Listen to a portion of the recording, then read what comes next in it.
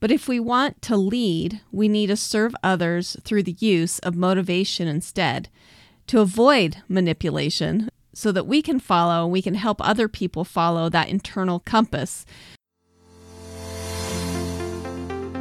As a young mother, I experienced a paradigm shift that transformed how I saw education and ultimately the world around me. I started this podcast, The Luminous Mind, to connect with and learn from people who are disrupting the status quo in how they learn, educate, and live in the world around them. Prepare for a paradigm shift. Light a candle, light your world.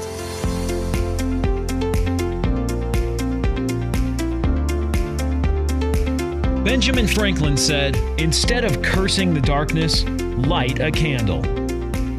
You're listening to The Luminous Mind with your host, Rebecca Bowman. Hello, Firestarters. It's awesome to be back at the microphone doing podcasts and thinking about illuminating our learning. I never really intended to have such a long break, but I guess sometimes life just goes like that. I've been doing a number of things. I've been making coaching classes for an online school. It's been really kind of fun, and I've been tutoring other parents to empowering them basically to do education with their children and have some family learning time. I've also been tutoring in English for adult students around the world with Rosetta Stone, which has been really fun. It's allowed me to kind of live vicariously through my students and to visit the world around me. And then just being a wife and mother sometimes is super busy.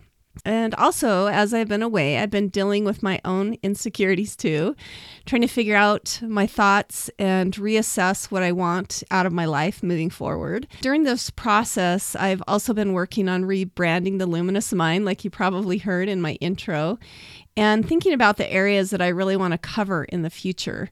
I love talking about learning and homeschooling and that kind of thing, but I'm feeling more drawn to move into the self-help space and kind of turning Luminous Mind into a show about you becoming your best self through unconventional thinking. So if I could build my own cult, it would be a group of free thinkers, not scared of learning something that doesn't jive with our current paradigm.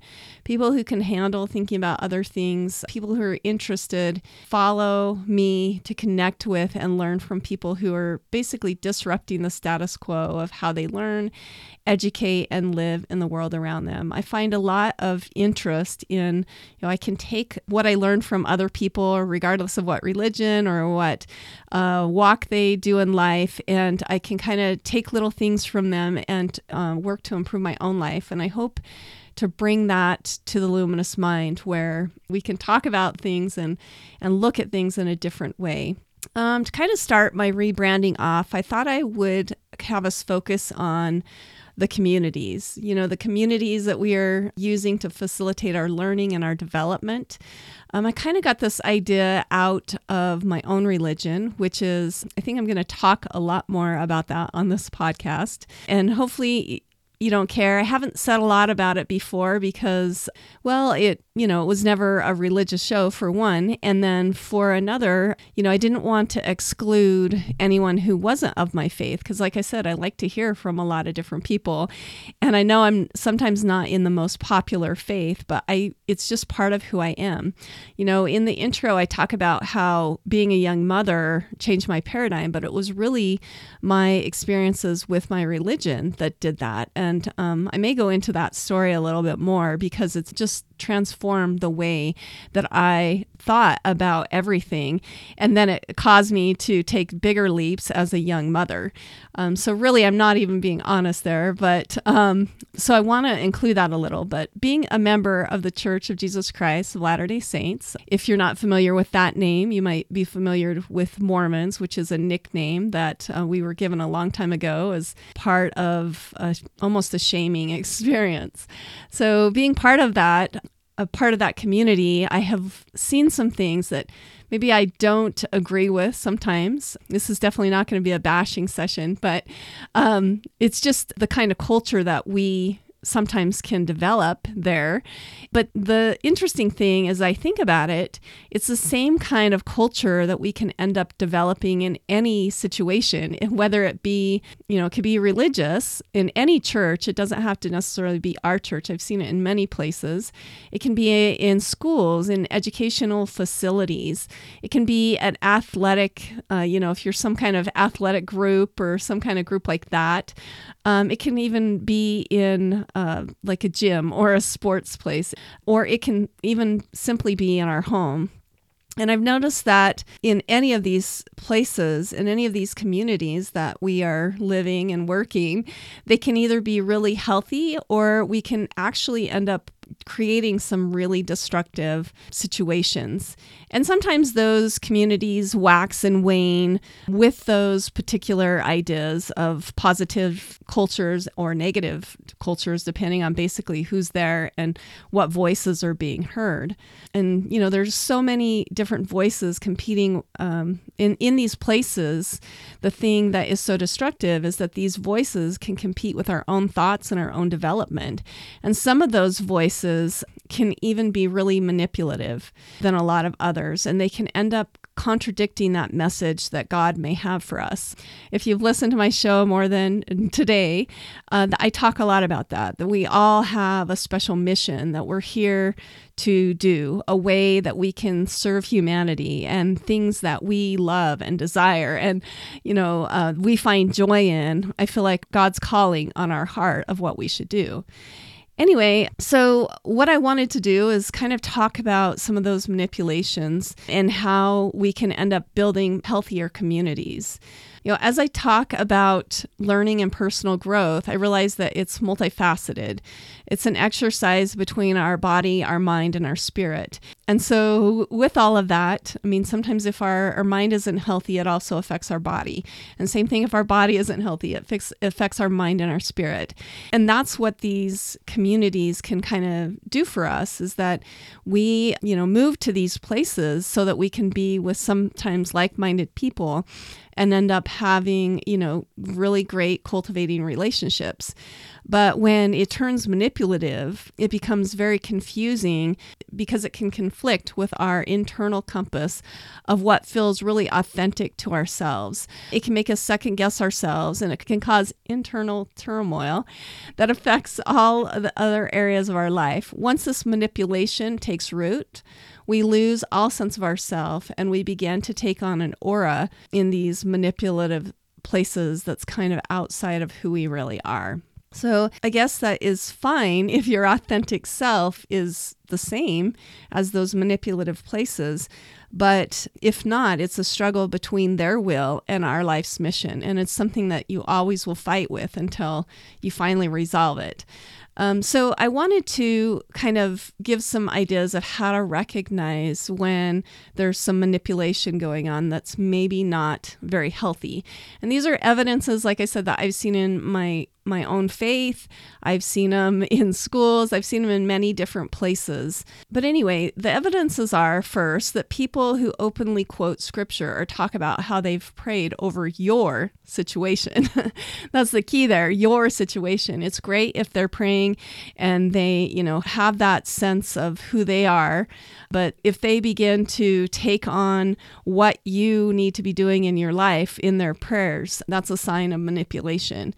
Another thing that a lot of people that are manipulative like to do is they use that correct lingo of that community, and that helps to give them some credibility. And so it can cause some confusion within us. Also, people who interject their spiritual feelings on you and your life. Like, I feel like God wants you to do whatever would be a phrase that they would say. It makes you feel like you should follow their advice versus your own instincts or your own spirit. And it can cause you to question your own guidance, that maybe you're not spiritual enough because you're like, I haven't received that same thing. What's going on here? And especially if you trust that person, it can become very conflicting. Also, people who criticize your way of doing stuff, they tend to be the type of people that think that their way is the only way, that it's the correct way. And they make comments to basically demean any other method. They're also people who behave mostly on fear. They have this fear of punishment. That's one thing where church is scary, that there's always this, if I don't do the right thing, I'm going to be punished. They have a fear of not being accepted by other people. And so they tend to be very sheepish. They have a fear of things not working out. They also have a fear of diverse groups or thinking. One of the things I remember someone saying to me one time, oh, you should never read whatever book because it could lead you astray. And I really don't believe that's possible because we are not stupid and we can see the truth within things, especially if we have sometimes being more educated helps us have a better understanding of what the truth really is. There's also people who really distort that view of respect. They forget that respect is earned and it's not given. And that's really hard. If you cross them in any way, all of a sudden you're not being respectful of who they are, but they never consider it going back the second way or going back towards you. There are also people who demand an allegiance. It's either their way or the highway. And if you deviate from their views, they make you feel like you're wrong or guilty or that somehow you're messed up or that you've lost your way. They demand a very strict allegiance. So to combat any type of manipulation, and I think it's really important to teach our kids that too. They can get caught up in this kind of thinking too, and it can be extremely damaging to their soul. I think that's the thing that I find the most sad is there's so many people that I encounter that have been in some kind of religious group and they are very unhealthy and they end up not trusting a lot of people because they feel like they've been that manipulation is just something sometimes that you can't get rid of as far as trusting people. I found this really great article online, and it was about manipulation and how to spot it. It has very religious tones, but I think it could apply to any situation where manipulation can be used as a form of leadership. That's probably the reason for the manipulation, an effort to want to lead people. But I'd challenge us, though, to think if we want to manipulate or if we want to motivate. Once again, just to stress and illustrate how hard it can be, I just want to read the first part. It talks about, you can walk into any church service pretty much anywhere in America and ask people to raise their hand if they've been hurt by a church or specifically the leadership of the church. And nearly pretty much anyone could raise their hand. Now, I'd say that that's friction or that's conflict in churches. In those churches are signs that the church is totally blowing their mission. Jesus taught us how to resolve conflict in church communities, and surely he wouldn't want us to do that unless we were going to need it. No church is going to be perfect. I get that. In fact, I love Naza Boza Weber, the founding pastor of the House of All Sinners and Saints in Denver, Colorado. She put it like this. She said, people who want to join a church, just know we're going to let you down. So in my opinion, that phrase should be on every marquee in every church in America and in every community and every, place where we kind of congregate. Stuff like this happens.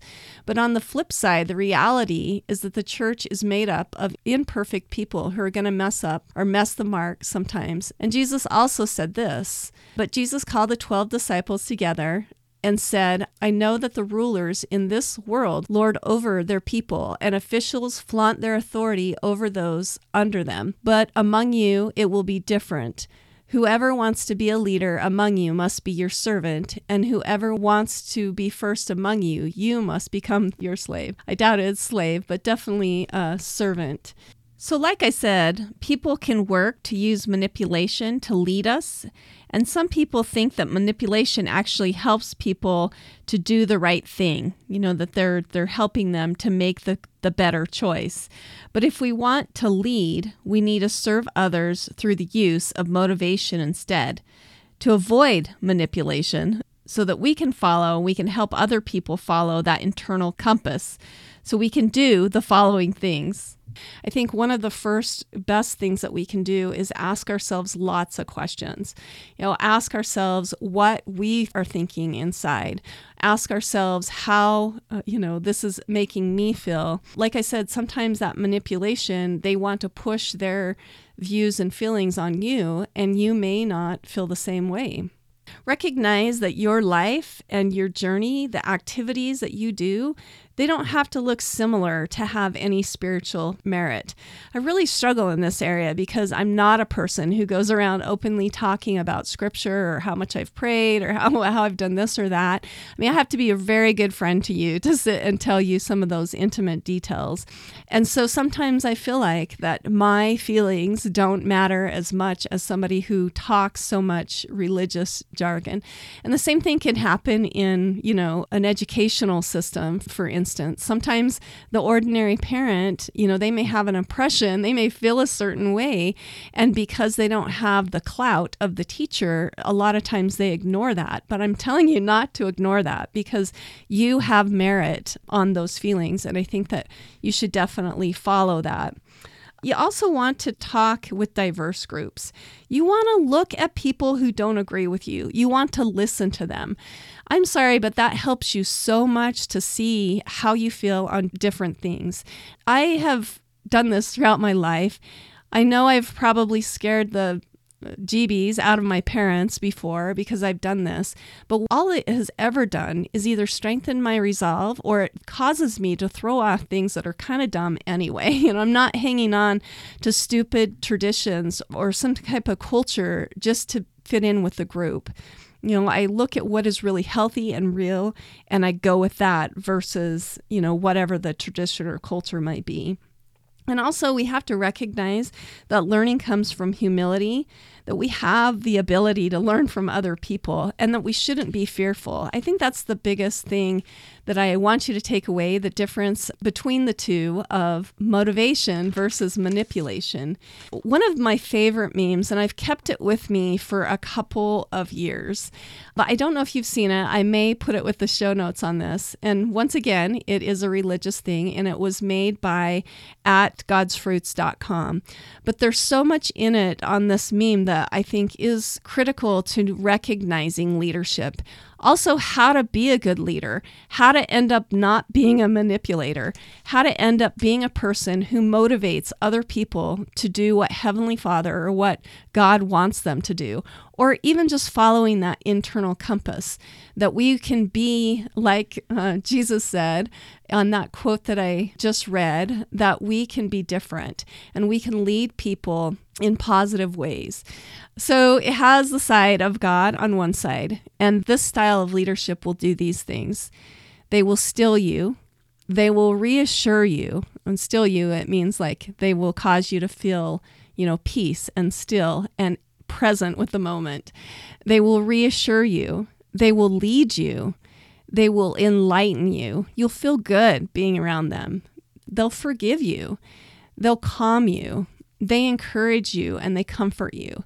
And then the other side, when I think about that style of leadership and where manipulation comes from, are these sorts of characteristics. And this comes from the other side of the adversary. And he rushes you. He makes you feel like you have to make a decision right then and there. He also frightens you. That's what I'm talking about with the fear, that you feel scared that if you don't do these certain things, that something's going to happen. He also pushes you. He just pushes and throws himself on you where you can't even have a moment of peace to think to yourself. He also confuses you. That's what I'm talking about, like where you end up feeling like, oh, okay, I feel like this, but they're telling me that. That type of person, a manipulator, can make you feel very confused. They'll condemn you. They'll make you feel like somehow you're broken, that you're messed up, that it's your fault, that somehow you're not getting the same inspiration as them. They'll do that shame to make you feel like you're less than. They stress you. They make you feel like, you don't have enough time in the day. They discourage you and they cause you to worry. One of the things that I was thinking about as I was writing this is my time with depression. And one of the things that I learned is that when we live in the past, we feel depressed. And when we live in the future, it gives us anxiety. It's very important for us to learn to live in the present, to have joy with the stuff that we have. And people who are motivators, they help you see the present. They don't get you all worried about what the future looks like necessarily. Not that we don't have a plan. I definitely have a plan for my life. But if you're constantly thinking about the future, you're never going to measure up, and you're going to always feel like you're somehow less than. And so I hope this was encouraging for you, that we can strive to lead by motivation in all of our communities, whether that's religious or educational, or most importantly, within our families. This style of leadership will build greater love, trust, respect, and connectiveness, and a better understanding of our unique selves, helping fulfill our mission or helping others fulfill theirs. Thank you so much for listening. I'd love to hear your thoughts and ideas on this topic of being a motivator versus a manipulator. If you have anything you want to add or ways that you've seen this work in your life, like I'm saying, it definitely works you see it in religious places, but you see it everywhere else. I think it's definitely a topic that you could equate to many different areas. But I'd love to hear your comments and your feedback. Thank you for listening and for helping us to disrupt the status quo on leadership. Thank you for listening to The Luminous Mind. Music featured in this episode from Scott Holmes. To learn more about our podcast, check us out at theluminousmind.net.